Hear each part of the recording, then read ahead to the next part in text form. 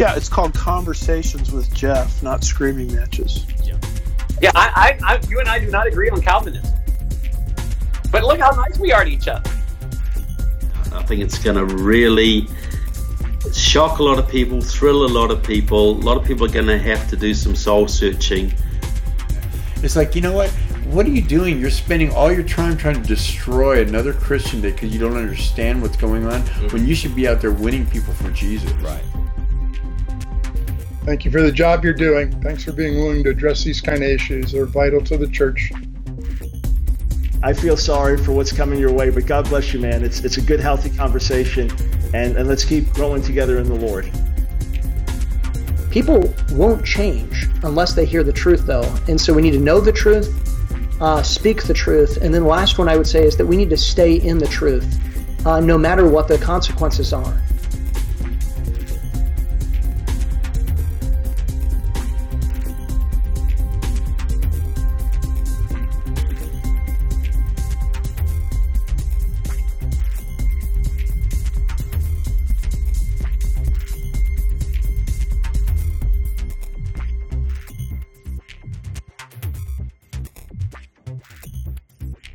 Okay, everybody, welcome to this week's episode of Conversations with Jeff. I'm really excited for this week's episode. It's going to be a really fascinating, interesting topic.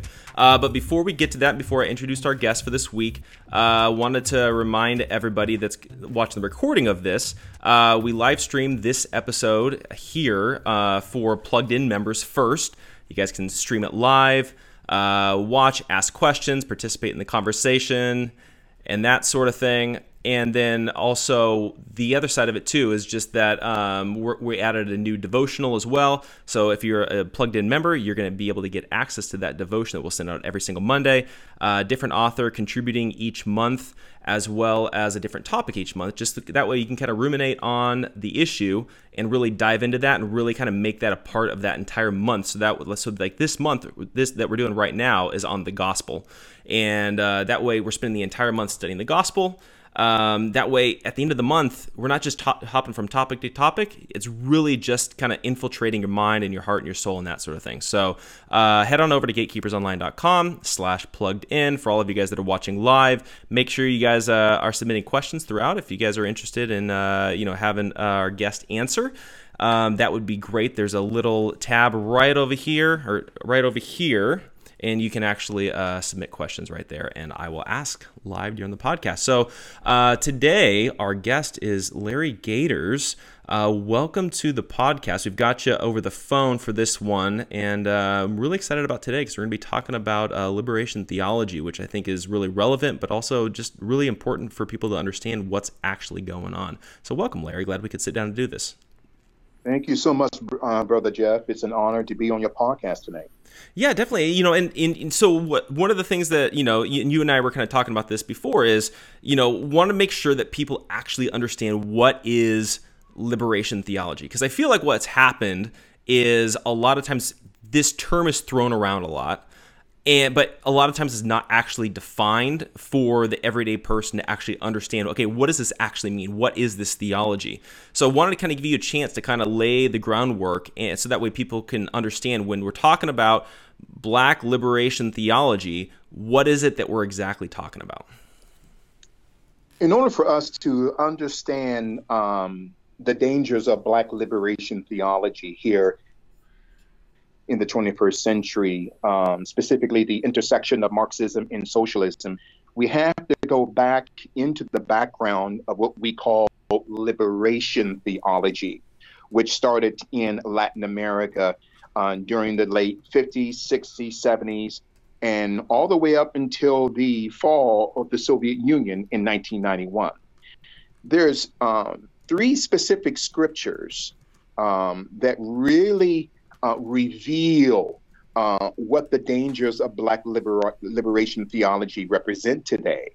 St. Mark 15, verses 7 and 8, one word, and that word is called insurrection. Okay? Now, remember that word during the podcast, throughout the podcast tonight, insurrection, including the name of Barabbas. Okay? And then in Genesis 4:15, we have the word or words mark of Cain. All right. Remember that those terms, mark of Cain. So when we interconnect the words Cain to the word Abel, we get the term cannibal. That's another teaching for another day. It's powerful. And to our young people out there, to understand the dangers of Black liberation theology, we have to dissect even the meaning of the names Cain and Abel. The Coptic interpretation, Brother Jeff, of Cain is the word crypt or coffin. And the Coptic interpretation of the word Abel is blood, and that's where we get the terms bloods and crypts. I'll come back to that, God willing, later on in the broadcast. And so then, the third scripture in John 18:36, Jesus says, "My kingdom is not of this world." My kingdom, he did not say my empire is not of this world. So insurrection gives birth to empire. Jesus Christ did not come with a gospel of insurrection. Jesus Christ came with a gospel of resurrection, not a gospel of victimhood or victimology, but a gospel that liberates all mankind through the blood of the Lord Jesus Christ. So I want to preface those three specific scriptures because the Word of God, Brother Jeff, is always the foundation, okay, of everything that we must talk about. So Mark chapter 15, verses 7, actually going down to verse number 15, insurrection, then the word Barabbas. That term bar means son, Abbas means father. Now, according to the Apostolic Father Origen, Barabbas was once a rabbinical student. I kid you not, Brother Jeff. Barabbas was once a rabbinical student in Israel during the time of the Lord Jesus Christ. And his father was the senior rabbi of the chief rabbinate during that time, according to the books of the Gospels, according to the Maccabees. That's another topic for another day. So then, insurrection, mark of Cain, and the term, my kingdom is not of this world. So to understand Black liberation theology, we have to first dissect the origins of liberation theology. Because Black liberation theology, Brother Jeff, is not based on the gospel of the Lord Jesus Christ. So there is a great distinction between empire versus kingdom. Christ did not come to establish an empire. Barabbas, being a son of a senior chief rabbinic rabbi. Now, somebody may say, well, Larry, that's not in the gospel.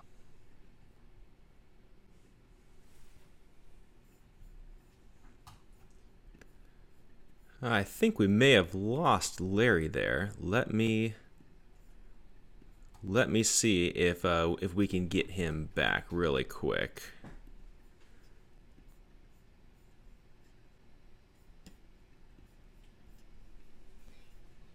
Zealots. Okay, so hey, Larry, just so you know, we lost you there for about 30 seconds or so. So we got you back though now. Excellent. So then, thank you, sir. So that Barabbas was a part of a secret society by the name of the Zealots. So the Zealots, Brother Jeff, their sole dogma or doctrine was to overthrow the Roman Empire, to overthrow Pontius Pilate, okay? During the time of the Lord Jesus Christ. But Jesus says in John 18:36, my kingdom is not of this world. In other words, the true gospel of the Lord Jesus Christ is not based on victimhood. The true gospel of the Lord Jesus Christ is not based upon the condemnation of a race because of past sins. The gospel of the Lord Jesus Christ doesn't liberate just a race of people, but the gospel of the Lord Jesus Christ. And I want to share this with you quickly, Brother Jeff. There is a difference here between the gospel of Jesus Christ and the gospel that Jesus Christ taught. That was a question the Lord asked me very many years ago. I will say about 10, 15 years ago. Are you preaching the gospel of Jesus Christ, or are you teaching the gospel that I preach? Now, liberation theology. So to understand Black liberation theology, we have to go to the origins, to the stem of what we call liberation theology. It goes back to the year of 1302, Brother Jeff, where Pope Boniface VIII sent out a global decree called Unam Sanctum. Unam Sanctum, which means that all souls are decreed or liberated to the Vatican. This is powerful here. All souls are decreed or liberated to the Vatican system. This is called Unam Sanctum, the decree of liberation through insurrection, where the Roman Catholic Church, and I'm not lambashing my Catholic brothers and sisters who may be listening to the show tonight, but to understand Black liberation theology, we have to go back to the origins, what I call the origination, Brother Jeff, the historicity of what we call liberation theology. That started in the year of 1302 through Pope Boniface VIII, through the global decree of the Unam Sanctum. Okay, now it's interesting, Brother Jeff, that the papal system, every single pope is related by blood. That's another topic for another day. Again, every single pope is related by blood, okay? And this Unam Sanctum serves as the template for the next 300 to 400 years thereafter, up until the 1960s, of what we call liberation theology, which gives birth to Black liberation theology. And for a side note, Brother Jeff, every U.S. president, other than President Trump, is related by blood. Now, somebody may say, well, if that's the case, why is President Trump the president of the United States of America? Because he's under the blood of the Lord Jesus Christ. Another topic for another day. So then the dangers of Black liberation theology, which in its inception through Pope Boniface VIII goes from 1302 to the year of 1540.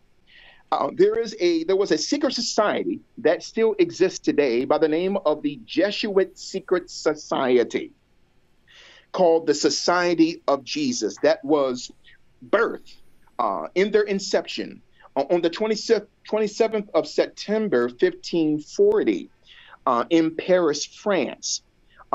7 priests who were tied to the Vatican, okay, to Pope John III, created a secret society called the Jesuit Secret Society, or the Society of Jesus. And 2 of the 7 men were proponents of liberation theology. Ignatius of Loyola, and also a man by the name of Peter Faber, Faber. Now, later on, probably in the next 15 to 20 minutes, I'm going to bring back this person that's named Peter Faber, who had ordered insurrections, Brother Jeff, in assassinations between 1525 to 1545. So now somebody may say, well, Bishop, the Society of Jesus, they do good. Well, on the surface, but historically, to understand Black liberation theology and thereby liberation theology, we have to go also to 1540 in Paris, France, the secret society of the Jesuits. And mind you, Brother Jeff, every proponent of both Latin liberal liberation theology or African liberation theology or Asiatic liberation theology or Black liberation theology, every proponent is a Jesuit. That's a key. Every person, every priest, every bishop, every professor is of the Jesuit order, who are interconnected not just to the Vatican, but also to what we call the dangers of Black liberation theology. Now, again, when we understand Black liberation theology, we have to continue to what we know concerning the foundation of liberation theology.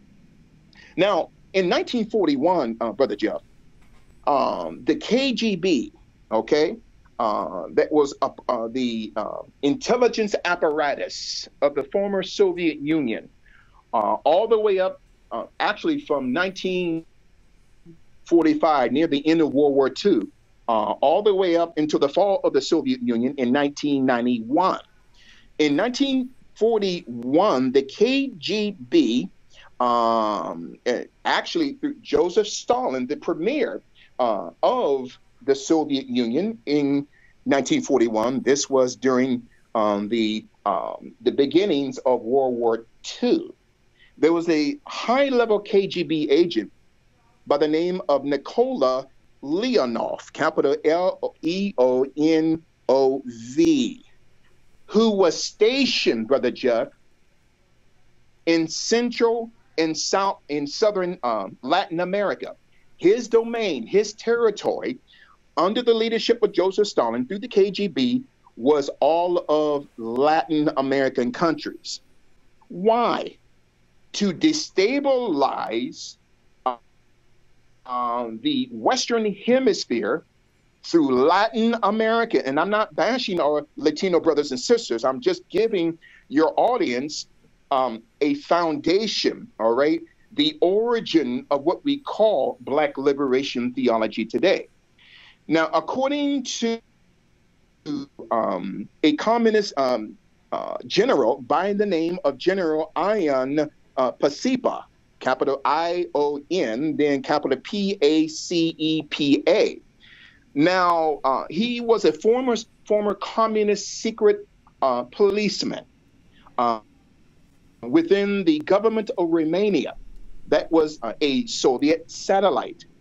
He said that in 1978, Brother Jeff, that the KGB, through the Politburo, created liberation theology. The KGB, not from the Word of God, not even from Latin America yet, but the KGB created what they called Operation Liberal Theology. Why? To destabilize the Western Hemisphere through theology, a Marxist form of theology. Now, going back to Karl Marx, quickly here, Brother Jeff, Karl Marx said that religion has become the opium of the people. Notice the term religion. That's another topic for another day. So to understand the dangers of Black liberation theology, we have to expose the foundation of what we call liberation theology. So this General Ion Pacepa had said in a 1978 article that the KGB created liberation theology, including later Black liberation theology. So then the KGB had destabilized Latin America. Okay. Now, later in the mid to late 50s, actually going from 1955 to 1965, Brother Jeff, the Soviet premier Nikita Khrushchev also sent another high-level KGB agent to Brazil, a man by the name of General Alexander Sakharovsky, capital Sakharovsky. Now, people are saying, well, why all of these names, Bishop? What does the KGB and these defected KGB agents have anything to do with Black liberation theology? Well, Black liberation theology, it's rooted in liberation theology in Latin America, okay, which gave birth to the spiritual and the theological destabilization of Latin America. Now, in Central and South America, quickly here, the KGB wanted to create a spiritual and a theological insurrection. Now, remember Barabbas. Remember the word insurrection. Remember the words mark of Cain. So then, Black liberation theology, which is birthed from liberation theology, is both a mark of Cain and also it's the psychosis of Barabbas. So Barabbas, who wanted to overthrow the Roman government, was trying to hijack, and I want you listeners to listen to this. This is powerful. The Zealot Secret Society, the Jesuits, during the day of the Lord Jesus Christ, wanted to hijack the earthly ministry of the Lord Jesus Christ, not because they loved him, but they wanted to use Jesus to overthrow Pontius Pilate. But Jesus said in John, my kingdom, not empire, but my kingdom is not of this world.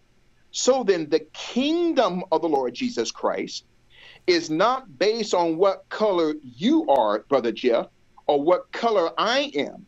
And as a side note, before we move on quickly, every person, when you and I were born again, Brother Jeff, though your skin color remained the same and my skin color remained the same, but you and I, Brother Jeff, are no longer tied to our races. Why? Because we belong to the kingdom of the Lord Jesus Christ. So then, here, and give me about 5 minutes, and then we're going to get to your questions, because this is very powerful. To understand the dangers of Black liberation theology, we have to first understand both liberation theology and the secret police called the KGB that created it.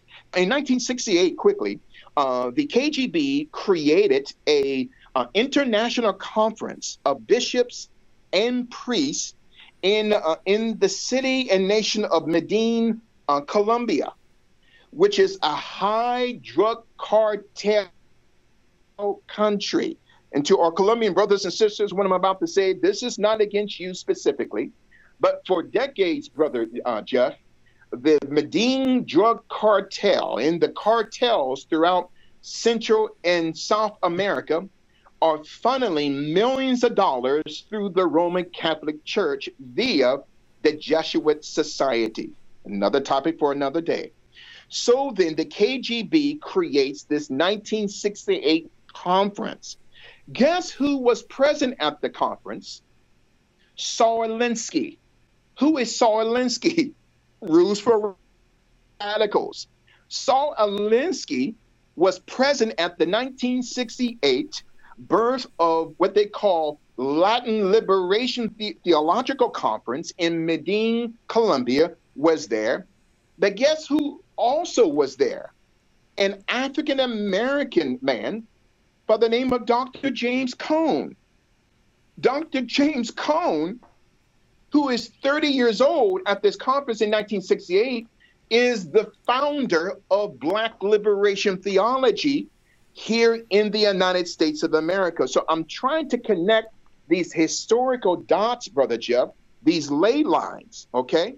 So then the KGB, which also supported Che Guevara, including Fidel Castro. Guevara and Fidel Castro financially supported liberation theology throughout Central and South America. The KGB also later created the Palestinian Liberation Front, Yasser Arafat. But also, Brother Jeff, what is so powerful? During the 1960s, through KGB money, they created the Black Liberation Front, which is now called the Black Liberation Army. That on the 16th of February, Brother Jeff, there were 4 people, 3 men and 1 woman. I believe the woman's name was Michelle Duclos, a terrorist from Montreal, Canada. They were planning to blow up the Statue of Liberty here in New York City. The Black Liberation Front, who are also proponents of Black liberation theology, who was also financially supporting James Cone in his trip to where? To South America at this conference. I guarantee you, Brother Jeff, the average person, they may or may not even know what I'm talking about here tonight. So the dangers of Black liberation theology began in the city and nation of Medellin, Colombia in 1968. But 2 years prior, Brother Jeff, in 1966, and I'm almost done, and we're going to give the floor over back to you, there was another secret society by the name of the Movement of Priests for the Third World. Again, the Movement of the Priests for the Third World. These are KGB fronts, just like the Black Liberation Army, just like the Palestinian Liberation Army. The KGB also infiltrated with Black liberation theology and liberation theology, the World Council of Churches. Say this again. Black liberation theology, which is not based upon the gospel of the Lord Jesus Christ, including liberation theology that was birthed in Central and South America, infiltrated with KGB money, man of God, the World Council of Churches. Why? To destabilize the Western Hemisphere. So the KGB gave birth to liberation theology through the orders of Nikita Khrushchev. So then you have KGB assets who are posing as bishops and priests in South America in the 50s, 60s, 80s, all the way up until 1991, until the fall of the Soviet Union. Like I said 2 minutes ago, the KGB infiltrated the World Council of Churches to destabilize the Western Hemisphere through a communistical, socialistical, and fascist theology that would praise Black Lives Matter today. That's a communist front. That would praise the womenist of the feminist movement, Gloria Steinem, who was a CIA asset during the 70s, 80s, and 90s. She was a proponent of not only liberation and Black theology, man of God, but Gloria Steinem was also a proponent of the feminist movement, okay? Which gave birth to what we call the Me Too movement. Now, to our sisters out there, listen, I believe in the tenets of Me Too because I believe these women have to have a voice who have been raped and molested. But the problem I have with Me Too, Brother Jeff, is the weaponization of it. That's a part of liberation theology and Black liberation theology. In 2 minutes, and I'm done. So then we come up from 1968, okay, all the way up to 1970. Now, it's interesting that going 10 years prior to 1970, in 1960, Dr. James Cone attended, like I said before, in 1968. In 1968, he attends the 1968 Liberation Theological Conference in Medellin, Colombia. Okay. Now, at this conference, before we get to 1970, the KGB chose 3 Latino bishops to give birth to liberation theology, Brother Jeff. Gustavo Gutierrez, who is a Jesuit Peruvian priest, who wrote a book in, I believe, 1970, 71, concerning a liberation of theology. Notice, as if theology needed to be liberated. Leonardo Boff, a Brazilian Jesuit priest. And the third man, Juan Luis Segundo, capital Segundo, from Uruguay. Okay? So then they, along with Dr. James Cone, wanted to infiltrate the United States with Black liberation theology. Now, remember during the 1960s, and I'm done here, the Black Power movement, the Black consciousness movements, and I got to say this to our African American brothers and sisters, the civil rights movement from 1953 to 1965 was saturated, inundated with communist and socialist money. The song "We Shall Overcome," Brother Jeff, I'm going to have to break everyone's bubble tonight. The term "We Shall Overcome" was a song written by Alfred Tinley, an African-American minister from Philadelphia, Pennsylvania, who was a student at the University of Moscow, okay, during the summer. And I want you guys to write this down because this is powerful here. During the summer of 1948, he was a student.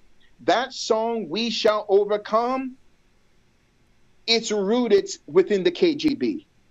I know people are going to write you tonight, man of God, and say, I don't believe it, but listen. This is the reason why my assignment, man of God, is to awaken humanity here. And in 2 minutes, and I'm done. So Dr. James Cone here, okay, in 68 attends this conference, along with the 3 Latino priests who are also Jesuits, Gutierrez, Boff, and Segundo, okay, along with Saul Alinsky, Rules for Radicals, which influenced Barack Obama and Hillary Clinton. And by the way, man of God, thank you, Holy Ghost. The parents of Saul Alinsky, Benjamin Alinsky, and Sarah Tannenbaum worked closely with Leon Trotsky and Joseph Stalin before they immigrated to Chicago in 1918. You see the connections here, going from 1302, the Unam Sanctum, to Pope Boniface VIII, to the 1500s, to the Jesuit secret society that was born in Paris, France, but ratified by the Vatican through Pope John III, to the 1960s, to 1968, to this 1968 Liberation Theological Conference. Now, Dr. James Cone believes in Black liberation theology. Guess who paid his way, man of God, to university? It was a white couple by the name of James and Alice Boyack. I kid you not, capital Boyack. Now, I'm not trying to destroy the memory of Dr. James Cone, okay, who died, I believe, almost about 2 years ago in 2018. Dr. James Cone, who is a proponent of Black liberation theology, that Jesus was Black, that the angels are Black, okay? And anything that is non-Black has to pay a price of reparations in order for that race to be redeemed. That's garbage. Why? Because, my friend, the price was paid 2,000 years ago at Mount Calvary. So then, just like the parable of the rich man, okay, who was trying to beg his master, his king, that when he became broke, busted, and disgusted, so to speak, he leniency. He wanted grace concerning not to be thrown into prison because he owed a debt. Then when the king liberated him, no connection to Black liberation theology, then he was castigating his brother, who may or may not look like him. He wanted his brother to pay a price that his brother had nothing to do with, man of God. So then the message to Black America, if you are tied into this Black liberation theology, this is the reason why, and I thank God for you, Brother Dornick, and for this powerful broadcast, because tonight we have to contextualize systematic theology by exposing what Black liberation theology is about. So Dr. His benefactors were a beautiful white couple who paid for both his undergrad at Philander Smith College in 1958, who also mentored him and also paid his college tuition, man of God, during his master's and PhD years at Northwestern University. A white couple, but yet years later, he's propagating Black liberation theology. And he said, and I quote, "The Black theologian must reject any conception of God which stifles Black self-determination by picturing God as a God of all peoples." Wait a minute now, hold up. Now, I thought Jesus said, man of God, for God so loved Black folk? No. For God so loved white folk? No. For God so loved the world. The world is the fallen state of the earth. So wait a minute. So Black liberation theology is not based upon the blood of the Lord Jesus Christ, because unless you're free, brother, I'm not free, and vice versa.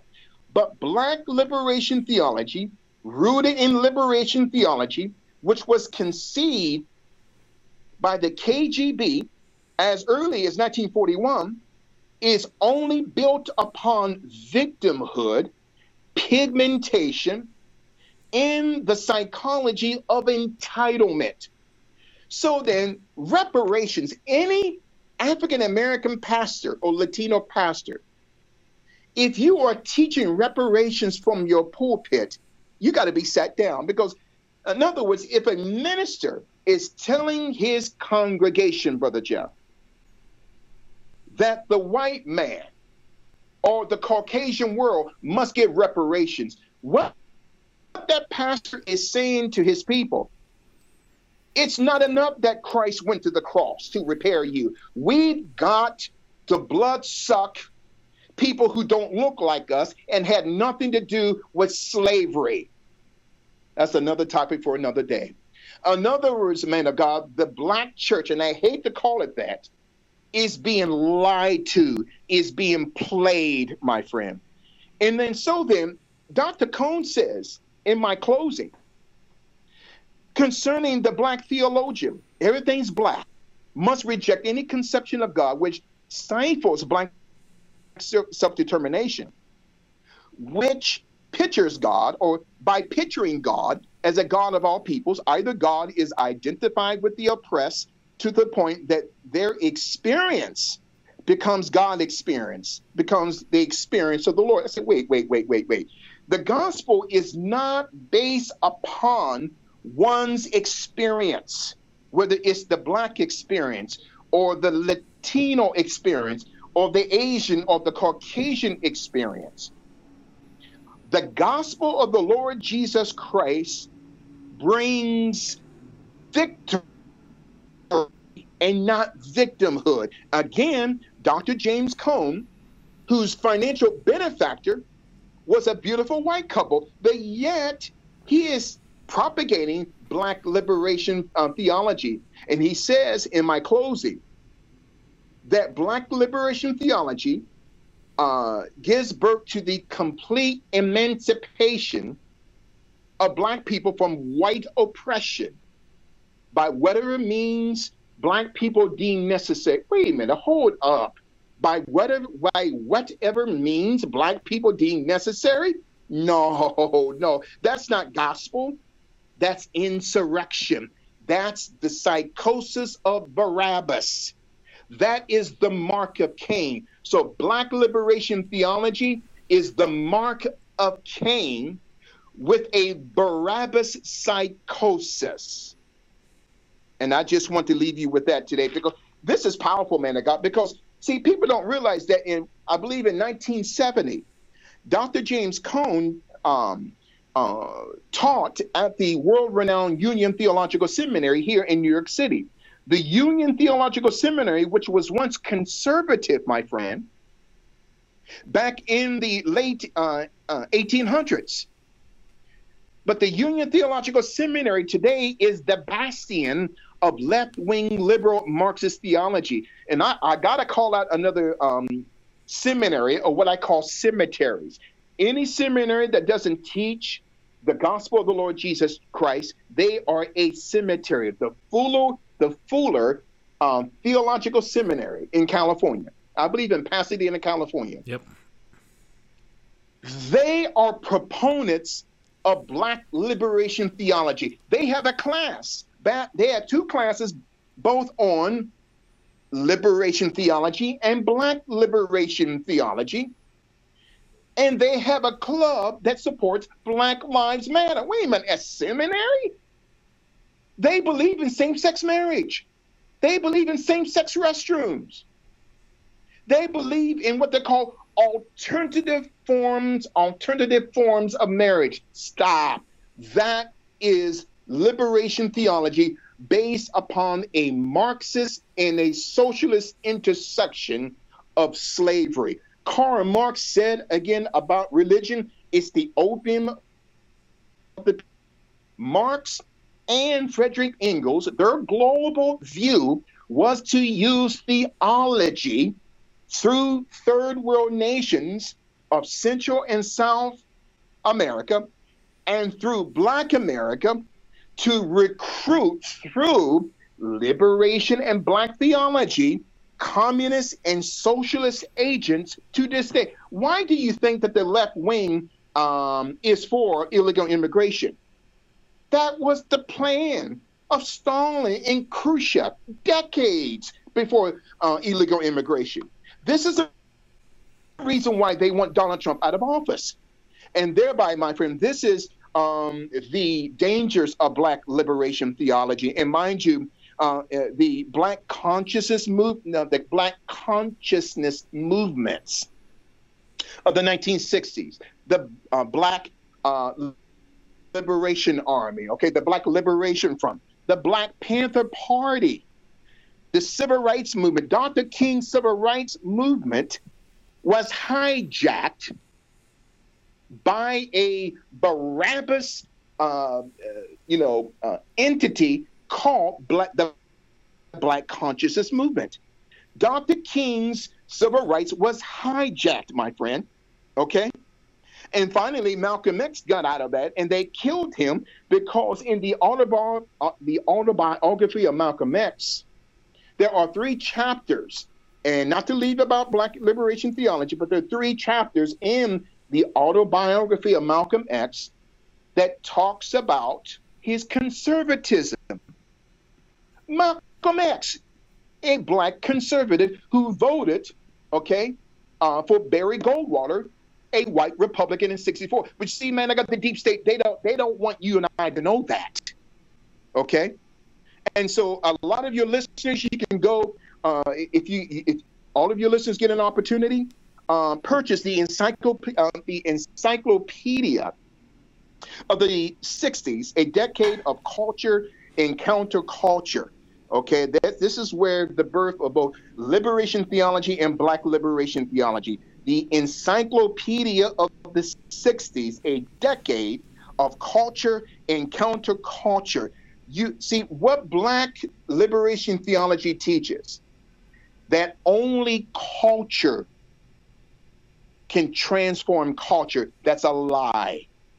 Jesus brought not a Jewish liberation theology. That's what the Zealots, Brother Jeff, through Barabbas, who was once a rabbinical student himself, and his father was the chief rabbinate during the time of the Lord Jesus Christ. So then the Zealots that represented during that time a Jewish form of liberation theology wanted to topple the Roman government. But Jesus Christ never allowed his ministry or his assignment to be hijacked. Why? Because of the victimhood mentality of men and women around him. And in my conclusion, this is scary what I'm about to tell you, man of God.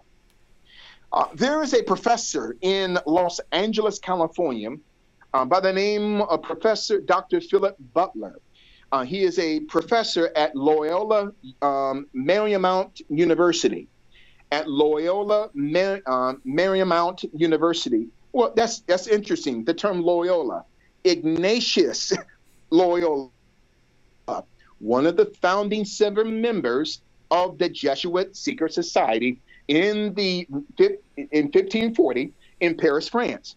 So Dr. Butler has a project called, now get this, Black Transhuman Theology.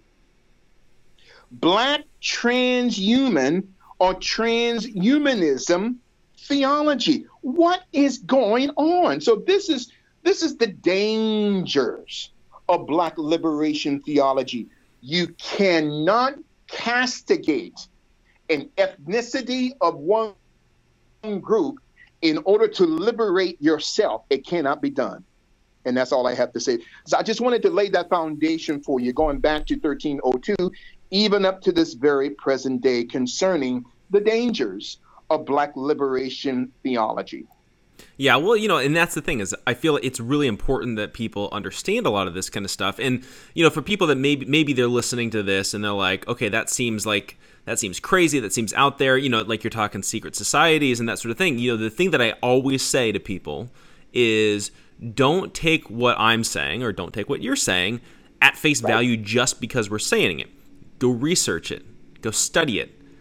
I mean, the things that you're talking about, if you actually look at the history, you actually look at what's going on, I mean, it's verifiable. So everybody go do your own research on this, because when you start digging and you start studying this kind of stuff, it seems crazy, but it's documented. Like there's people at play and there's organizations at play behind the scenes that you don't see and maybe you don't understand, and maybe because you're only looking at the outside that you're like, okay, that seems crazy. But when you actually start looking at things are a lot crazier than they seem. And that, I appreciate you breaking all that down.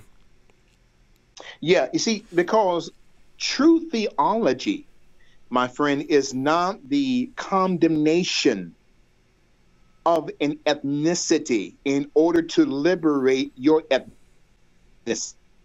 That is not based upon the gospel of the Lord Jesus Christ. Black liberation theology is dangerous. It is based upon the psychosis of victimhood. It is an affirmative action dogma. Let me say it again. It is an affirmative action dogma. That's all it is. And in my life, I never accepted affirmative action. Never. Not even when I went to seminary. Never. Because my father, who is a Black Republican, and I'm a 4th generation bishop, all Black Republicans, my friend, my family taught me that you are not a victim. No one owes you a penny. You have to work for it, okay? So that all lives matter. And matter of fact, there is Black Lives Matter. There is a Black Lives Matter, my friend, memorial at the Fullerton Theological Seminary. Why is it that a so-called Christ-centered seminary or cemetery is promoting Black liberation theology by having a all Black Lives Matter memorial? Why? Because you've got seminary or cemetery leaders who have the mindset,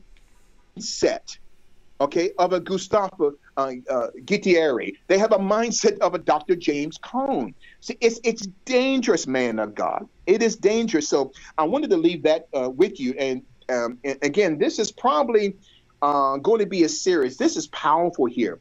And like you said a minute ago, Brother Jeff, this has blown people's minds. They're going to say, no way. There is no way that this happened. Do your research. Don't believe Brother Larry. Do your research. In order to understand why Black America is being played through the church, we have to go back to the origins, the origination of liberation theology. They came up out of the Soviet Union. As a matter of fact, one of the KGB fronts at this 1968 conference, the Second General Council of Latino American Bishops in 1968 in Medellin, Colombia. Then you got the Third World Nation Seeker Society, okay, in Brazil. So the KGB, communism wants to exploit, and all of you, to all of you listeners, please write this down. The intent, the goal of the KGB going back to 1941, even up to this very present day and hour right now in 2020, even though the KGB no longer exists and the Soviet Union no longer exists, but there's still communism around the world. Their goal was to totally exploit Black pain and Black suffering. To exploit. They didn't care about Black folk, my friend. They didn't care about Latino or Latino brothers and sisters. They wanted to use their pain and their lack of knowledge, when I say ignorance, and this is not a slight against the intelligentsia of Black and Latino people. When I mean ignorance means that person is ignoring the truth of the gospel. Ignorance is darkness. It's not a skin color. It's not a ethnicity. It's not a creed. That's what communism and Marxism and socialism and now fascism is all about. It's being funded, okay, by a new Nikita Khrushchev, George Soros. It's being funded by multi-billionaires. We're talking about the Rothschild dynasty, the Oppenheimer dynasty, okay, the Council on Foreign Relations, the Trilateral Commission, the Club of Rome, the Committee of 300, the Hidden Hand, okay? The very ones who set up the Federal Reserve, except for George Soros, who set up the Federal Reserve in 1913, are the very ones who are controlling this country today. And the ones who are controlling the Fed, my friend, they're not U.S. citizens.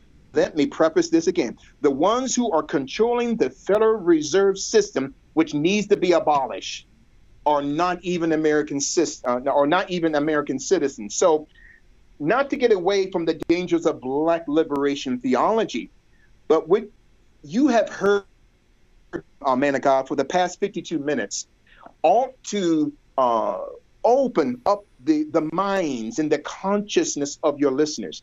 This is the dangers of Black liberation theology. And I'm going to say this too. If I'm wrong, correct me, man of God, because a wise man receives correction. No white person can go into a Black church to teach this. Let me just download some wisdom. 2 years ago, there was a well-known minister, a white brother, good brother at heart, who called me. He's well-known here in the United States, and said, Bishop, I'm so upset with this particular church because they're teaching Black liberation theology, and I want to go and just tell them off. I said, no. What you're saying is the truth, but it's not up to you to say it. You see, that's like me going into a white-dominated church and teaching about the injustices of Black people. No, my job is to preach the gospel of Jesus Christ. This young man, in his lack of wisdom, went on and did the complete opposite of what I told him to do.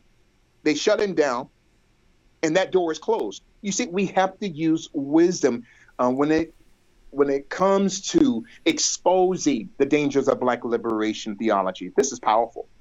Yeah, well, and there's kind of 2 points I wanted to highlight that you were kind of talking about here. Is that I think one of the things that we're seeing with the broader social justice movement in general is incorporating a lot of the things that you're talking about here with liberation theology. It's like in the essence of what it is, and you see this, even like looking at the debates that are going on with the presidential elections. I mean, everything is about victimhood. It's like they're exploiting people. And they're telling them that they're victims, even if they're not, just based off of inherent qualities of the person, like skin color, like gender, like all these different sort of things. It's divide, make you feel like a victim, and then you make up a big bad person over here that is victimizing you, whether they realize it or not. And I feel like that's kind of what's happening in the broader system in general. It's dangerous, and it's something that does need to be combated. The other point that I wanted to bring up, you brought up Fuller Theological Seminary a couple of times, and that's an important distinction because I think what's happening is that seems to be a hub for a lot of this error and a lot of this really bad theology that's destroying the church. You go down the list and you look at some of those graduates, right? You've got guys like Rob Bell. You've got guys like Rick Warren. I mean, Rick Warren is in deep with a lot of this kind of stuff. You've got guys like John Piper that is getting in with Black Lives Matter, who is opposed to essentially the Second Amendment. You've got guys like James White, who's promoting interfaith dialogues and basically putting Christianity on par with Islam, and not quite going so far as saying that God and Allah are the same God, but I mean, he was in his interfaith dialogue with a Muslim imam, Yasser Qadi. I mean, it was comparing and contrasting Christianity and Islam and looking at the comparisons. Like, to me, that's all coming out of Fuller Theological Seminary. Like, for whatever reason, that one seminary is a hub for all this theological insanity that's also impacting politics as well. There is a movement, and thank you so much, Brother Jeff, for bringing up those 2 points, because you hit a nerve with me. That represents you are a great host here, and I thank God for you. There is a movement called the New Apostolic Reformation, or NAR. And you may mention one of the Pastor Warren. He's deep into that. And for your listeners, the New Apostolic Reformation is not based upon the gospel of the Lord Jesus Christ. The problem I have with NAR, is that they only concentrate on the giftings and the fivefold apostolic ministry of Ephesians 4:11, but they don't have a doctrinal foundation of holiness without which no man shall see the Lord. So the New Apostolic Reformation is a cult. This is how the devil does, man of God. True deception has some truth sprinkled in it. That's how people get blood sucked into these spiritual fads and these secret societies. So the New Apostolic Reformation, with Rick Warren, all of these pastors, Benny Hinn, T.D. Jakes, they're all a part of this counterfeit posing as the apostolic church, And there is another pastor that, I don't know if you've heard of this this pastor before. His name is Pastor Eric Mason, and I believe he's out of Philadelphia, Pennsylvania. He started a movement called the Woke Church, capital W-O-K-E, Woke Church. Now, his upbringing is in Islam, also in the Black consciousness movement of the 70s and 80s, stemming back from the 60s. So then his parents would take him from Christian church one Sunday to a mosque back. So then his foundation, and mind you, that term woke, capital W-O-K-E, is a moniker, a word that came up and out of the Black consciousness movements of the 1960s. When we talk about Black nationalism and Pan-Africanism, you cannot mix the gospel of Jesus Christ with Black nationalism and Pan-Africanism. No. So then Eric Mason in this woke church movement, and that term woke is a moniker that stems from the Black consciousness movements, my friend. You see, so if people don't know this, they will get sucked into believing that somebody that doesn't look like them is oppressing them. Let me tell you something. No one is oppressing me, okay? So this is another trick of the enemy. Remember Christianity Today magazine a couple of weeks ago. The editor said that Donald Trump should be removed from office. Wait a minute now. Now, I thought Billy Graham founded Christianity Today. When Billy Graham went on to be with the Lord, guess who took it over? The Liberation Theological Movement of the left, the Fullerton seminaries or cemeteries, the Harvard Divinity School, the Princeton Divinity School, Duke Divinity School, okay? All of these seminaries, the Union Theological Seminary here in New York City, hijacked Christianity Today. And Christianity Today supports Black Lives Matter. They support same-sex restrooms. They support, go check out, to all of your listeners, don't believe me, don't believe the bishop, check it out yourself. Christianity Today has multiple writers who are left-wing Marxist theologians teaching a Marxist Leninist theology, that it's okay to ordain a homosexual. It's okay to ordain a lesbian. It's okay to marry a gay couple or a lesbian couple. The devil is a lie. That is the roots of the tenets, my friend, of both liberation theology and Black liberation theology that has hijacked many platforms in the body of Christ, specifically Christianity Today magazine. Yeah, well, and we're seeing this with the Southern Baptist Convention. We're seeing this with the organization, the Gospel Coalition.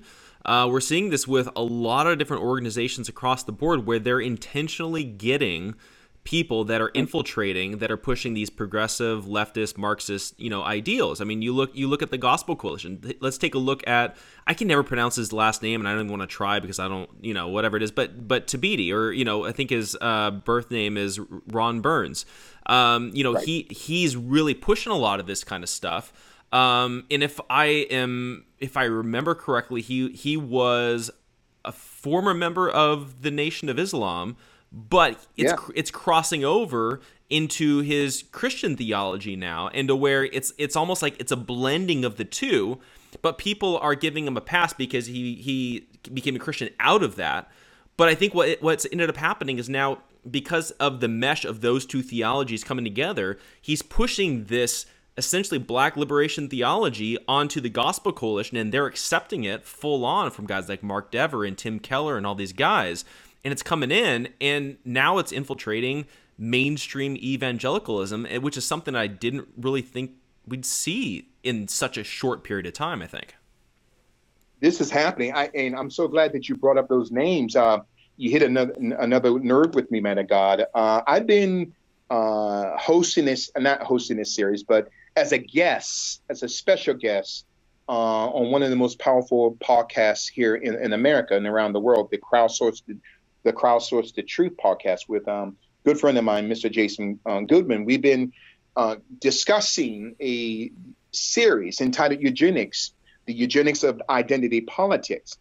And I've been exposing the Nation of Islam going back as early as 1921, okay, with there was a secret society, not to get away from Black liberation theology, but there was a secret society of assassins in India from as early as the 1300s up until 1901, the Thuggee, capital THUGGWE, Thuggee secret society. This is where we get the term thug or thug life, okay? And the goddess of the Thuggee secret society was a goddess by the name of Kali, capital Kali, which is also one of the gods that from time to time Oprah Winfrey espouses. See, Oprah Winfrey's a witch. I can say that as an African American. She's a witch. So that the goddess Kali represents life that the thuggy secret society worship. This is where you get the term thug life. Now, Black liberation theology is a thug dogma. I'm sorry, I got to tell the truth. It is a thug theological dogma that's based upon, like you said, Menega, victimhood. It's nothing more than a plantational systematic theology. And do you know who else was proponents of liberation theology? Dietrich Bonhoeffer, the German theologian who was against the Third Reich. He taught at the Union Theological Seminary here in New York City. He once taught there. He was also a member when he came to visit the Abyssinian Baptist Church here in Harlem, New York. Now, the Abyssinian Baptist Church are big proponents of Black liberation theology. Adam Clayton Powell Sr. pastored that church up until 1936, and his son, Adam Clayton Powell Jr., who went on to be a long-standing Democrat congressman, supported abortion. They also were proponents of Black liberation theology. Dietrich Bonhoeffer was also a member in the Abyssinian Baptist Church, which the members of the Abyssinian Baptist Church would deny it to their breath. So the Abyssinian Baptist Church, which is based upon the platform, the template of both liberation theology and Black liberation theology. And it was Margaret Sanger, my friend, who approached another proponent of Black liberation theology long before there was a James Cone. She approached in 1929 a man by the name of Dr. W.E.B. Du Bois, well-known historical figure within the Black community. He said to her, if you are going to build abortion clinics targeting Black America, and this is what he said, February 1929, he says you got to first target the Black pulpit. Why? Because he said Black people are emotional, which is not true. I'm just saying, I'm not castigating against my Black brothers and sisters and your Black brothers and sisters. This is how Black liberation theology is designed. It's designed not only to exploit your pain, your suffering, but also to exploit, your emotions, because they know Black people are going to react. So the Abyssinian Baptist Church was the host to Margaret Sanger, in March of 1929. And do you know, man of God, Margaret Sanger, through Planned Parenthood, gave $500, to 100 pastors, a part of the Harlem Pastoral Alliance in 1929, April of 1929, for what? To allow this demon, this eugenicist, Margaret Sanger, to abort Black babies. Do you realize, man of God, and again, this is not a black and white thing. I'm exposing the dangers of Black liberation theology. Margaret Sanger, in 1926, went to Silver Lake, New Jersey, and spoke to the Women's Auxiliary of the KKK and said that Black people must be uprooted like weeds. She said that. Guess who was supporting her? Adam Clayton Powell Sr., Adam Clayton Powell Jr., the Abyssinian Baptist Church, Dr. W.E.B. Du Bois. This is the reason why the United States government, through J. Edgar Hoover, not to get away from the dangers of Black liberation theology, but J. Edgar Hoover, deported a well-known African Jamaican man by the name of Dr. Marcus Mosiah Garvey. Marcus Garvey was going to expose this conspiracy proponents of Black liberation theology, before it was termed or deemed Black liberation theology, it was going to expose the plot between the Black pastors of Harlem and Margaret Sanger to abort Black babies. But you know what, man of God? Margaret Sanger was married twice, and she had a sexual liaison. She had a relationship with Hollywood directors H.G. Wells. Documented. Okay? She had a relationship with H.G. Wells and Cecil B. DeMille. Documented. But yet she's talking about the morality, okay, of Planned Parenthood. This woman, okay, had a mindset, I am going to abort children that she deemed, with the help of Black liberation-minded pastors, long before James Cone, she was going to abort babies whom she deemed to be feeble-minded. She says that the most unsafest place for a Black child to be is in his or her mother's womb.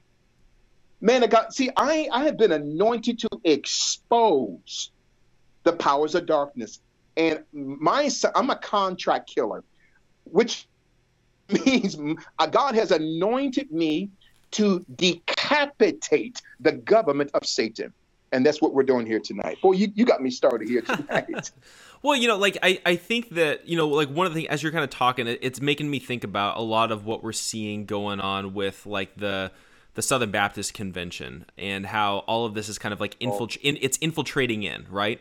And I think, more recently we had the MLK 50 event that guys like Russell Moore were hosting, and they were basically hijacking MLK and using that to really push a lot of like reparations and these racial divisions and just like things in the hierarchies and all that kind of stuff, right? But right. One of the main, keynotes, or one of the main speakers there was a guy named John Perkins, who he seems like a very likable guy. To me, he seems like he genuinely cares about people, right? When you listen to him talk, but at the same time, he's really pushing reparations. He's really pushing this kind of like victimhood mentality within the African American community. I mean, what's your take on somebody like a John Perkins, who he seems to have this genuine caring heart for people, but at the same time, he's pushing a lot of the stuff that you're talking about here? Excellent question. I had a guest on about 2 years ago, John Perkins, a white brother. I don't know if that's the same guy. If this John Perkins is what? No, different guy. He was from where was he? In like Mississippi, I think it was. And he was an African American preacher back kind of a contemporary of like MLK and that sort of thing. He is in right alignment with this John Perkins. Mm-hmm. He is close friends with Bishop Michael Curry here in New York City. Now, to all of your listeners, remember, who is it? Prince, the younger brother, Prince William in the UK. What's his name? The brother who just got married to the African American actress, a year ago, 2 years. I'm totally blanking, but I know exactly who you're talking about. You know what I'm talking about? Yep. Okay. Bishop Michael Curry is a Black liberation theologian. He gave the sermon at the wedding, at their wedding, in Buckingham Palace or outside of Buckingham Palace, I believe at Christ Church or Trinity Church in London. But anyway, Bishop Michael Curry is a proponent of same-sex marriage, but yet he's a Black liberation student of Dr. James Cone. But Bishop Michael Curry is a proponent of same-sex marriage, same-sex restrooms. He's pushing now here in New York City for homosexuals and lesbians to be deemed let me get this straight. He's pushing legally for homosexuals and lesbians to be looked at as civil rights entities. Listen, homosexuality is not a civil right. lesbianism is not a civil right. But Bishop Michael Curry here is pushing that. Wait a minute. He's supposed to be a bishop and minister, but yet he's pushing this Marxist victimhood, okay, form of theology, whereas he's pushing civil rights within the LGBTQ community. That is anti-Christ. That's anti-Bible. And again, I'm so glad that you're bringing up these names, man of God. I used to love T.D. Jakes, but now his gospel is watered down. He's a part of this Black liberation theology. So Black liberation theology, it's a cancer within the anatomy of the church. It has to be exposed. And getting back to Eric Mason of the woke church, okay? He has a Islamic background. I was telling you a couple minutes ago concerning the Nation of Islam. I was exposing the Nation of Islam. And to all of your listeners, if they get an opportunity, look up the history of the Nation of Islam, okay? It was founded by a man by the name of the Nation of Islam calls Master Farad Muhammad, okay? It's a cult. But this Master Farad Muhammad, whose real name is Wallace Dodd Ford, who was not black at all, Brother Eric, a white man that was born in New Zealand. But yet, Louis Farrakhan, a huge proponent of Black liberation theology, is saying that this man, who has 58 aliases, according to the FBI, Wallace Dodd Ford, who was married to 2 women at the same time and dating another one, right, shacking up with a third woman, all at the same time, but yet this man is God to them. Ignorance. It's a cult. So in the psychology of Black America, they got to be liberated from the psychosis, like you said, victimhood. That's plantational theology. I hear all of these young people, and sometimes they tell me, man of God, well, Bishop, I got to work 10 times harder because I'm a black woman. I got to work 20 times harder because I'm a black man. Stop. That's garbage. That is victimhood. You see, the left, they want people to think of themselves as a victim. Okay? Look at the squad in Washington, D.C. Look at AOC. I believe a year and a half ago, she shut down, man of God, she shut down a company by the name of the Amazon company that was going to give birth to 30,000 jobs in Long Island. But she stopped them because she told her constituents they're going to raise your taxes. No, she wants them to go back to the plantation, go back to public assistance, and to rely on the system. And mind you, I'm not condemning those who are on welfare. Okay, there are some people, seniors, who need that. But the system of Black liberation theology is the spiritual arm, my friend, of the democratic plantation, which goes back to 1964 and 65, Lyndon Baines Johnson's Great Society, which gave birth to the welfare state, which gave birth to the American ghetto industrial complex. New York City, Chicago, Cleveland, Los Angeles, Houston, they're all rat holes. Baltimore, Maryland, the president, he said the truth. He told us the truth a couple of months ago. Baltimore, Maryland is a rat hole. Why is that? Is that because of the GOP? No. That's because of the history, my friend, of left-wing democratic rule. Now we have a president, and the Holy Spirit just spoke to me, and forgive me for running my mouth, but you got me so excited. No, go for it.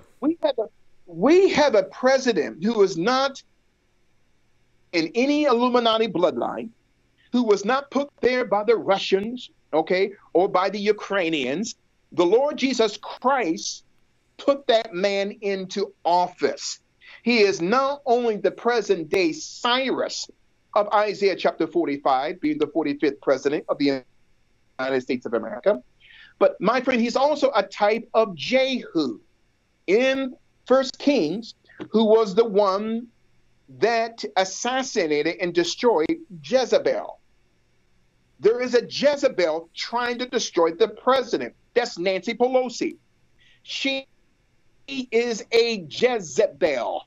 But you know what, man of God? It's not going to work. The Bible says no weapon that's formed against the president. Listen, it's being formed, but guess what, Brother Jeff? It will never prosper. So this is the reason why the left want black people to stay on the plantation, to think of yourself as a victim, as a statistic, okay? This is what I've been doing for the past 36 years, man of God. I had traveled to all over the world, to more than 102 countries, exposing this. But you said something about this minister who has roots in the Nation of Islam. I have a good friend who is a minister in the Nation of Islam. I'm not going to make mention of his name, well-known brother. I've been telling him for years, man of God, specifically for the past 20 years. This is the origin of the Nation of Islam. It is a cult. And it goes all the way back, okay, to 1913, when this Wallace Dodd Ford, one of his 58 aliases, came to the United States, moved to Portland, Oregon, moved Newark, New Jersey, across the river here, and moved to Los Angeles. This Wallace D. Ford, or Fard, F-A-R-D, who was looked upon as God by the Nation of Islam, was sent to prison between 1926 to 1929 in San Quentin. Why? For murder. And also for selling narcotic drugs, for selling drugs in this restaurant. But yet, he's God. There is a spirit of ignorance, okay, in Black America. And people they're going to send you emails, man of God, but listen, I have got to expose the truth. So myself, I'm not a victim. I am a man of God, and I'm an anointed to call those things which be not as though they were. But getting back to the dangers of Black liberation theology with this Nation of Islam, it is a cult, man of God. Everything that they are teaching counters against the Word of God. Louis Farrakhan is a part of the Boule Secret Society. And to your listeners, if you have never heard of the Boule Secret Society, that term, that word, Boule, is spelled capital B-O-U-L apostrophe E. It is a Greek word, my friend, signifying the lower levels of power of the Greek parliament. So if we study Greek Hellenistical history, politically, even today, the lower level of the Greek parliament, who are the security guards, the protectors of the powers that be above them. The Boule Secret Society is a Black secret society that was birthed in Philadelphia, Pennsylvania in 1904 through 6 Black men who were doctors and lawyers. I believe 2 was a dentist, beginning with Dr. Henry McKee Minton. Why was they designed? You see, the Boules, my friend, they are the Black version of the Skulls and Bones. You see, Black folk during segregation, they were not allowed to be a part of any secret society, Brother Jeff, and especially the Skulls and Bones. So that Dr. Henry McKee Minton created, and we're talking about Black liberation theology, created a Black secret society that very few people know today, entitled the Boule Secret Society, which gave birth, my friend, to 9 distinct Black Greek letter secret societies, okay, which exists in Black colleges and universities today. 9. So these 9 Black Greek letter secret societies that are training the next generation, Brother Jeff, of black liberational-minded leaders. So the Divine Nine Pan-Hellenic Council that's being that is being covered by the Boule Secret Society. Now, remember the story of the Knights of the Round Table, okay? Not to get away from black liberation theology, but it ties into black liberation theology. The Knights of the Round Table historically had 9 knights, as high as 150, but 9 knights with the addition of 4 knights protecting the table. So the 9 knights today, Rothschild, Oppenheimer, Warburgs, okay, Rockefellers, George Soros, the Council on Foreign Relations, the Trilateral Commission. There are 13 families, my friend, who control 99% of the wealth upon this planet. 99% of the wealth being controlled by 13 families. And the 9 of the 13 represents the system of what we call illumination, Illuminati, which comes from the Latin Vulgate word illuminato. That term NATO, that's interesting. The North American Trade Organization Alliance, okay, that Trump is going to shut down. So then 9 knights of the Knights of the Round Table, but each knight, my friend, is protected by a boule of the Divine Nine, okay? Alpha Phi Alpha, Omega Psi Phi. All of these black Greek lettered societies, 9, are protecting the global Luciferian system of the 9 families out of the 13, protected them. That's what a boule is. He doesn't own the table, Brother Jeff. He is just a protector of the table. But these boules are sucked into this black liberation theology, which is causing the masses of black people to stay on the plantation. Al Sharpton, who I call Reverend Al Vitamin B Deficient Sharpton, he's a boule. Okay? He was an FBI informant during the 1980s. Louis Farrakhan is a boule. He was inducted into the Omega Psi Phi fraternity last year. Dick Gregory was a boule. All of your sports and entertainment figures in Black America are boules. Jay-Z, Beyonce. Okay? Your listeners, if you get a chance right now, look up LeBron James. He has that boule tattoo on his chest, that boule insignia, that logo of the boule, which is a sphinx of a half a man, a half a woman, which represents the transgender system within the boule, and also represents an animal. So you have an animal, half man, half woman. This is the boule logo. And this animal has his or her right hand on what we call an urn, capital U-R-N, where they keep ashes of dead people. In other words, the boules are telling their masters, I'm not talking about white or black, the masters, okay? The master to them is Lucifer, okay? So then the boule logo with the right hand of this animal on top of this urn, that's a sign that here is the masses of the psychology of black people, which is death. So the boule, they are chosen, Brother Jeff. Barack Obama was not elected. Barack Obama was selected. He's a boule. His wife, Michelle Obama, is a boule. These boules, Kobe Bryant, who will never come into the black community, he's a boule. LeBron James, who has that boule tattooed on his chest. All of these men and women, Oprah Winfrey, Jesse Jackson, Reverend Al Sharpton, Farrakhan, they're all boules who are nothing more than overseers over what I call the crab barrel system. So then the crab barrel system in connection to Black liberation theology, is a system where they're keeping the masses of the Black people in this system. And guess who are the supervisors of the crab barrel? Louis Farrakhan, Jesse Jackson, okay? Barack Obama. So these men and women are an extension of the dangers of Black liberation theology. So, well, this is powerful tonight.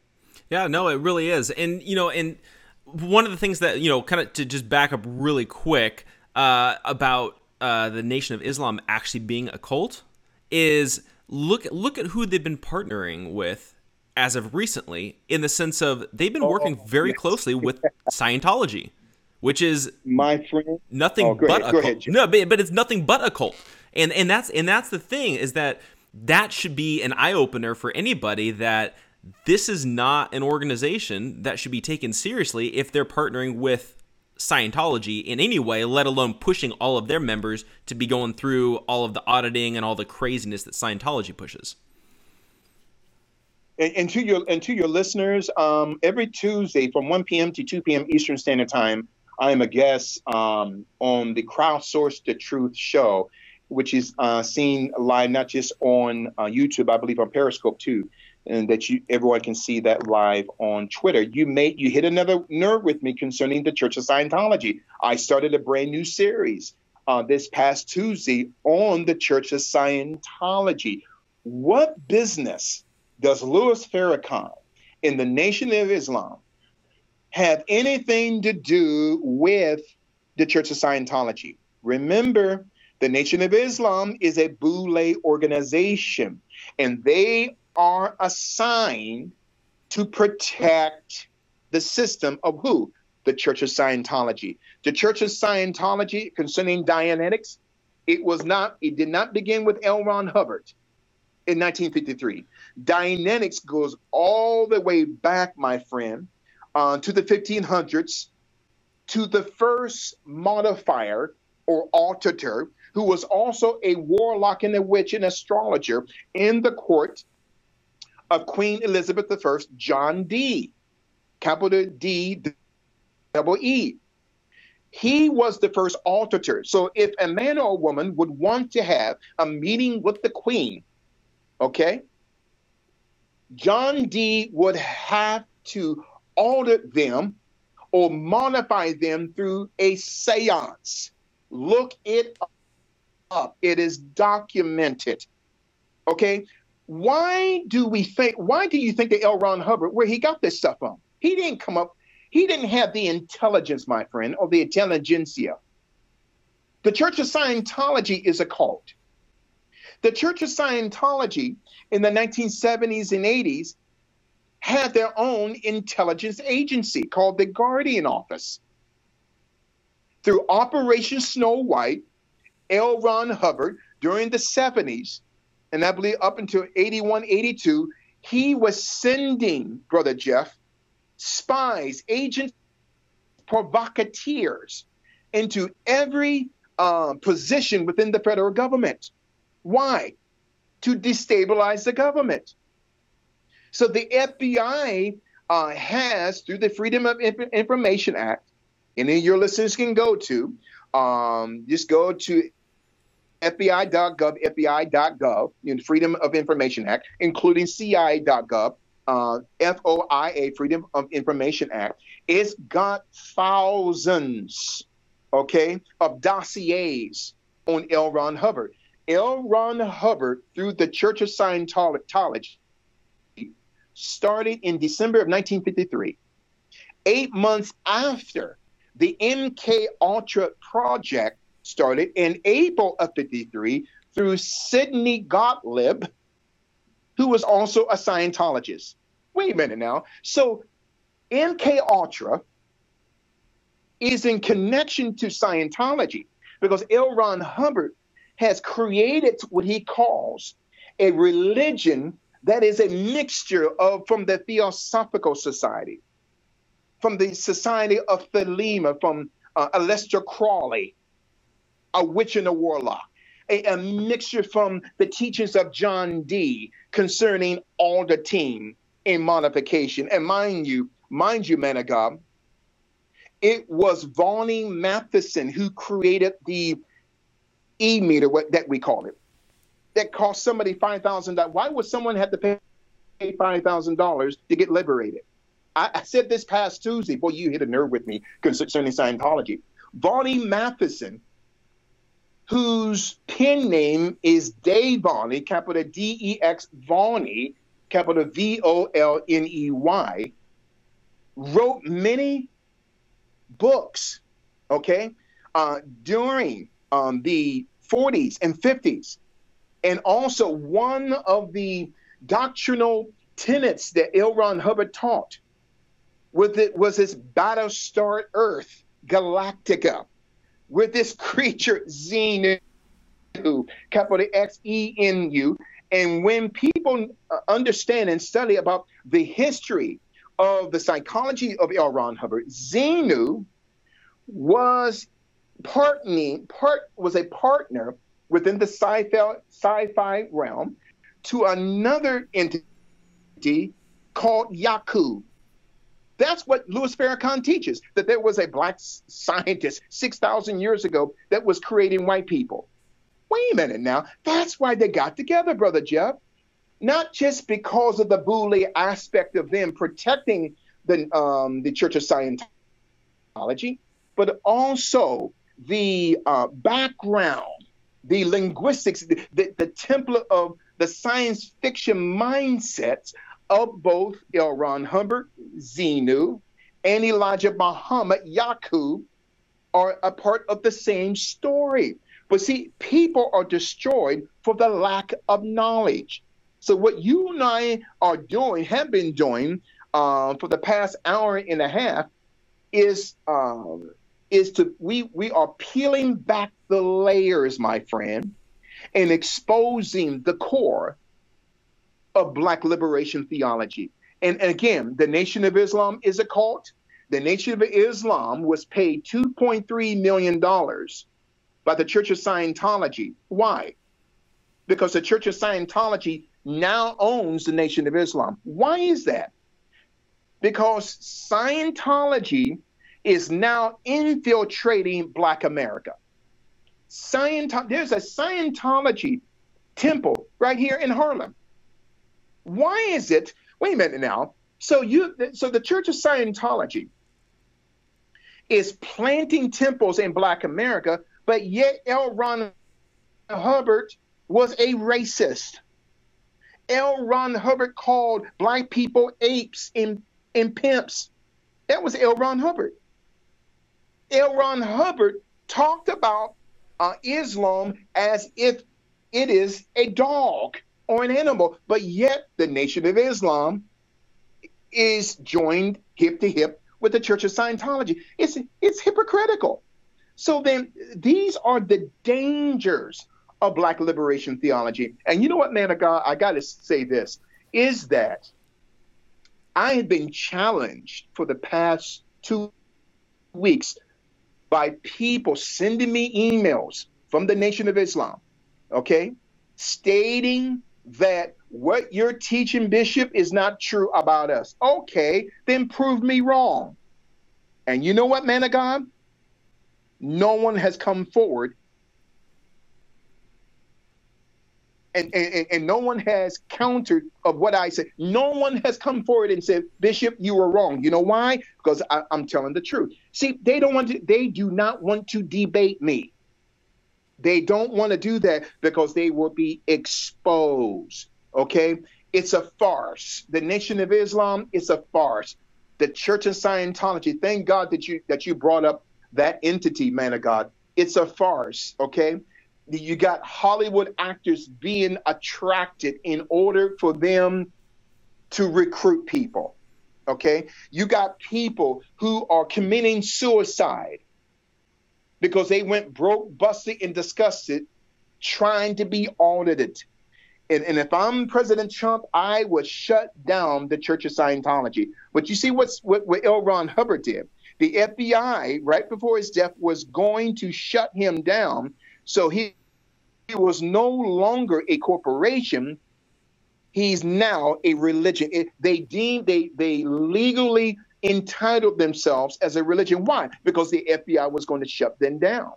So the Church of Scientology, which is totally against the psychological community here in the United States, they don't believe in the DSM-5, my friend, the Diagnostic Statistical Manual of the American Psychological and Psychiatric Association in Washington, D.C.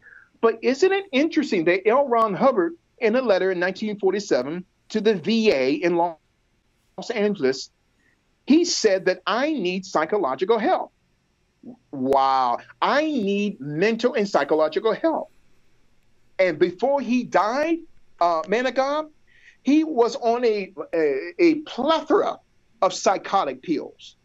But yet he was against psychology. Again, all of this is rooted back to the dangers of Black liberation theology. And I guarantee you, this is blowing the minds of your listeners, man of God, but we have to expose it for what it is. People say, well, Jesus wasn't white, Bishop. I said, I don't care what color he was. You know what?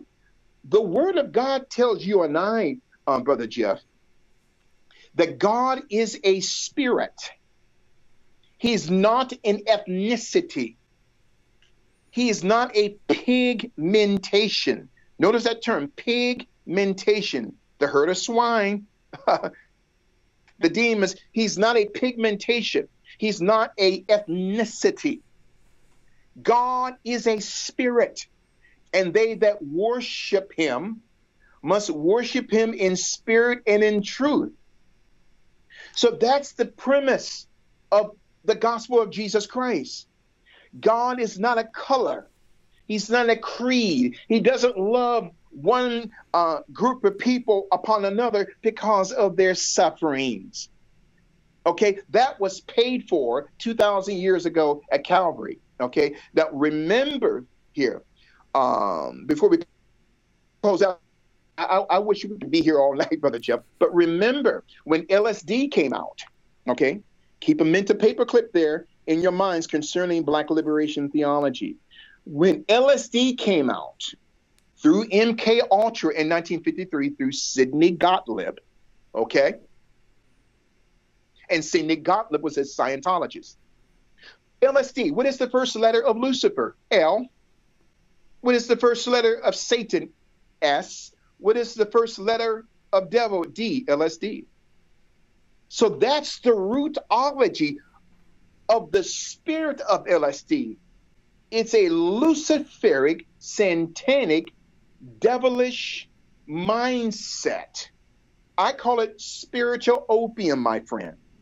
And I was saying on Jason Goodman's show the other day, this past Tuesday, on Crowdsource the Truth, that there was a man, not to get away from Black liberation theology, when we tie Vonnie Matheson, the creator of the E-meter, he is a direct descendant by blood to a British man by the name of James Matheson, along with William Jordan, who had plummeted and almost destroyed China with opium. It was the British government with Rothschild financial backing, including the financial backing of a family in India, the Sassoon family. Now, remember Vidal Sassoon? He is a direct descendant of the Sassoon dynasty in India. Okay? They had paid millions of dollars to William Jordan and James Matheson to bring opium into China through the First and Second Opium War. Okay? So, in other words, the term opium, if we dissect it in its etymology, it means a distraction. It means the spirit of not just distracting one from reality, but the term opium in the Greek Hellenistic text also means that which has been modified or altered it. Interesting. So that James Matheson, his descendant, okay, hundreds of years later, was a man by the name of Varney Matheson. So James Matheson, who had plundered China with opium, is related by blood to the same person, Brother Jeff, who created the e-meter. That's why the topic the other day on Crowdsource the Truth was Scientology, the third opium war of deception. The Black liberation theology is a fourth opium war of deception. In other words, it is deceiving Black America. And they're teaching Black supremacy. They always talk about white supremacy. White supremacy doesn't exist. And I do apologize for going all over the map, but the Spirit of the Lord is leading me as I speak. White supremacy does not exist unless a person gives it power. It does not exist. The term white supremacy came from Lyndon Baines Johnson in 1964. He was the first person, Brother Dornick, to term or coin the term white supremacy. The same one who was the architect of the Great Society that will keep Black people on the plantation. The same Lyndon Baines Johnson said, after Dr. King and Ralph Abernathy, okay, and all of the Black intelligentsia showed up at the White House of the signing of the Great Society, the Voting Rights Act, and the welfare that gave birth to the welfare state. Lyndon Baines Johnson, a liberal, my friend, said, and I quote, "I will keep these NIGGERs in the Democratic Party for 200 years." A liberal. So why is it that Black America is tied to the plantation of the left? This is the danger, my friend, of Black liberation theology. Because you have to understand, Brother Jeff, that darkness has a sophistication. There is a sophisticated structure, schematical structure of darkness. The enemy never shows his true intent. Remember, I said about 15, 20 minutes ago, true deception has some truth sprinkled in it. So through the Great Society, through receiving scraps, through the welfare state, the left keeps people in a state of victimhood. Okay? You got, what was it, the debate last night. Everyone talking about free healthcare. Who's going to pay for it? Who's paying for healthcare? Bernie Sanders talking about free education. He's a communist. Come on, man. See, Black people are beginning to wake up today. I'm a member of the Black Voices for Trump. Black America, there's a portion of Black America, Brother Dornick. We are beginning to wake up. I've been woke up all my life. Awaken all my life. And it's our responsibility to awaken, not just people of color, all Americans, that the Democratic Party is on its last leg, okay? The Democratic Party, which God is not a part of. I don't understand, Brother Jeff, you got to help me in this. They are castigating the president, not to get away from the dangers of Black liberation theology. They are castigating the president because he took out a terrorist. I do not understand. See, those are the remnants of liberation theology, which has infected the Democratic Party. And I said this some weeks ago, and this is really going to blow your mind concerning the dangers of Black liberation theology. Concerning Thomas Jefferson and James Madison, those two gentlemen were the founders and the creators of what is now called the Democratic Party. Thomas Jefferson was a pedophile. Listen, I challenge your listeners, look it up. Don't believe the bishop. Look it up. Thomas Jefferson was a pedophile. The architect of today's Democratic Party, that's the spiritual root of the Dornick, through which the spirit of pedophilia has dominated left-wing policies in this country. And I know people love Thomas Jefferson, okay? He also wrote the Constitution of the nation of France. Thomas Jefferson did, but he was a pedophile. Now, somebody might say, well, Bishop, that was 300-400 years ago. That was no. Sin has no domain when it comes to time period of timeology. Pedophilia, it was pedophilia, and then it's pedophilia now. And now the left, my friend, with the Boulets, black preachers protecting Nancy Pelosi, okay, Chucky Schumer, okay. Adam Schiff is a board member of an organization. Check it out online. Adam Schiff is a board member of an organization in California called Little Kids. Capital Liddle, capital Kidz, Little Kids. You know what they practice, Brother Dornick? Massage therapy on infants. That's pedophilia. Which Adam Schiff is a board member, the same devil that's trying to take down the president. I'm telling you, man of God, President Trump is going to be there for another 4 or 5 years. In the next 4 to 5 years, you are going to see hundreds of thousands of pedophiles in our government on the left get exposed and be taken to prison. I'm telling you, God is transforming America. America was not built on black liberation theology. It was not built on Islam.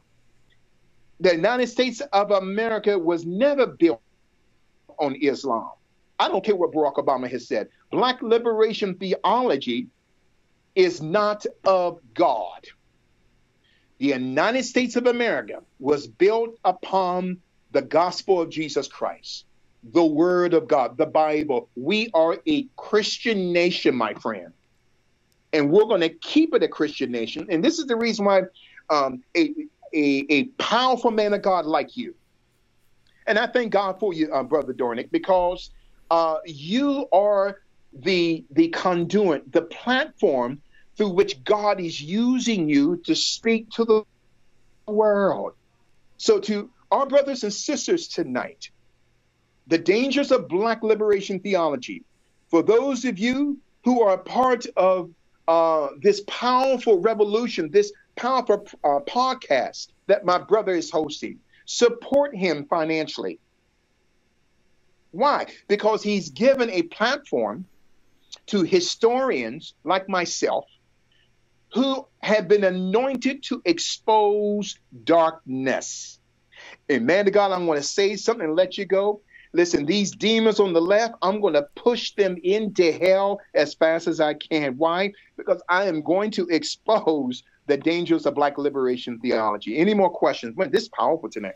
No, I think that's the perfect way to kind of close it out, because I think the thing is that when we're looking at all of these forces that are at work, we're looking at we're looking at cults, we're looking at liberation theology, we're looking at the Democrats, we're looking at progressive ideologies, we're looking at Planned Parenthood. They're all using pretty much the same strategy. It's just slightly different. And I think that's the thing that I think we can remember is that yes, there is particulars when it comes to black liberation theology versus Scientology versus the Nation of Islam, but we got to remember who's behind the scenes actually running things. And we know that Satan is working to try to oppose God. We know that ultimately Christ is going to win in the end. And I think that's the thing that we can remember. We see all this bad out there. We know who's the author of that because he's working in all of it, and that's why there's similarities in all these different areas. But ultimately, we know, looking at eschatology, looking at Revelation, looking at what's going to happen at the end, we know who's going to win, so we can trust that, hey, God's sovereign, God's in control. You see, man of God, before we close out, and I thank God for you, man of God. You are a great host here tonight. And the thing is, I said I've been teaching this and espousing this for the past 25 years on radio. I'm a nationally syndicated radio host through the Life Radio Network, 92.9 FM, 1460 AM, through the iHeart radio network and the iHeart Media Group here in New York City, New York. Thank God we average, by the grace of God, between 20 to 25 million people. And I've been espousing this for years, what I'm about to tell you. America has been lied to. Black America has been lied to, has been bamboozled into believing that the Ku Klux Klan came out of the Republican Party. That's a lie from the pit of hell. The Democratic Party in 1865 created the Ku Klux Klan.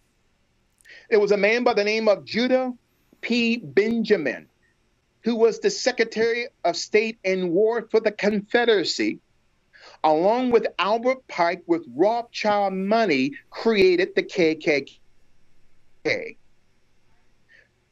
But yet they're blaming white people for oh my, this is some heavy stuff. See, white people had nothing to do with the KKK. I'm going to say this again. I believe there are your listeners right now, they got their jaws dropped through the floor. The KKK was not created nor designed by white America. Black America, you've been lied to. The KKK in its origin is a Rothschild creation who was totally against the presidency of Abraham Lincoln. Okay? This is a reason why that Rothschild had supplied both North and South during the Civil War. But they're using, okay, the South was using black soldiers as a type of a boule, as a buffer to protect them. Wait a minute now. They were using slaves to die on the front line. That's the Democratic Party. So the KKK was not created by the right, was not created by you and I, man of God. It was created by left-wing politicians through the Democratic Party. Throughout its history, the Democratic Party has promoted white supremacy. The Democrats are. You know why? Because they're treating black people like we're stupid. Every time Hillary Clinton is in trouble, she goes to a black church. And she wants to get on the pulpit talking like she's black, but it's not black, it's ignorance. But you see, I don't blame her, man of God. I blame black folk for allowing it to happen. For allowing Bill and Hillary Clinton, allowing those from the left to use black America.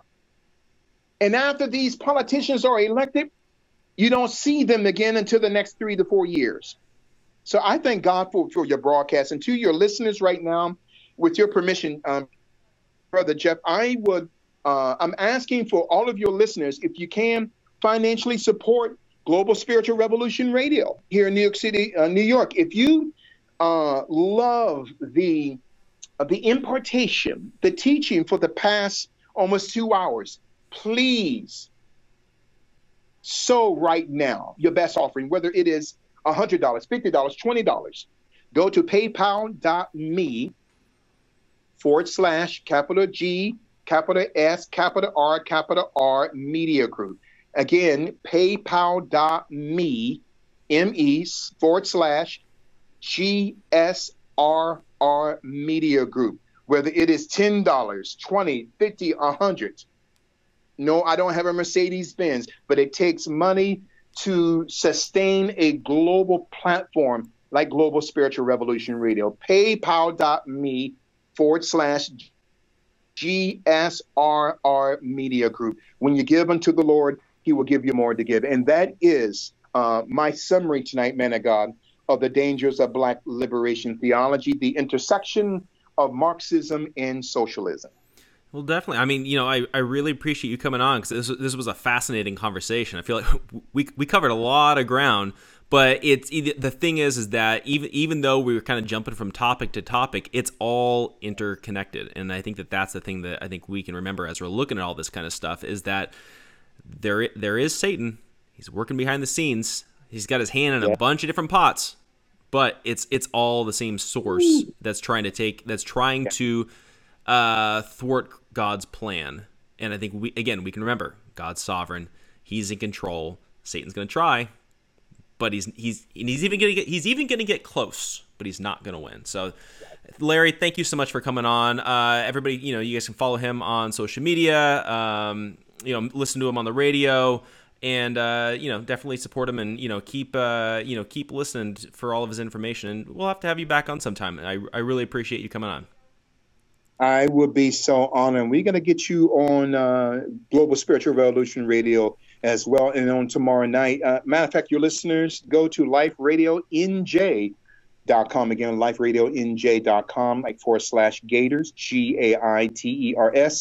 And I am on every Tuesday and Thursday night from 7 p.m. to 9 p.m. Eastern Standard Time. Have been, as far as we're concentrating on Thursdays now, right? Because I'm recovering health-wise. So tomorrow night, we're going to have Pastor Mark Burns on Global Spiritual Revolution Radio on tomorrow night.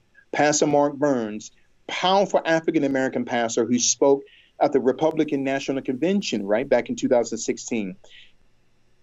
Powerful brother. He will be with us on tomorrow night. And then I will be getting back to this fallacy of the Black liberation theology in hour number 2. And I also want to announce, too, that the third Thursday night in March, we're going to have Kanye West on Global Spiritual Revolution Radio. He was scheduled to be on April, but they're pushing it up to March. So we're excited what the Lord is doing. And to all of your listeners, please bless Global Spiritual Revolution Radio.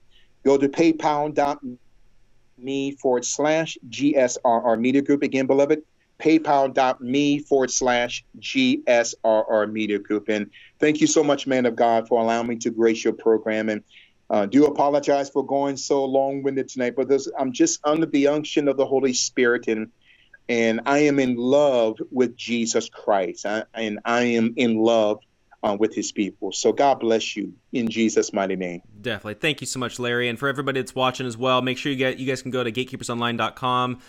We've got our membership program plugged in, and it's only $10 a month, and then you guys get access to podcasts like this that we're streaming live, as well as the other shows like The Schumann Show, Battlefront Southgate, the Shining Light Podcast, that sort of thing. You guys get that a week early. And then you also get our weekly devotional that we're sending out via email. So you guys can participate in that as well. And make sure you like, subscribe, all the good stuff on all the socials and YouTube and all that kind of stuff. And hey, see you guys next time.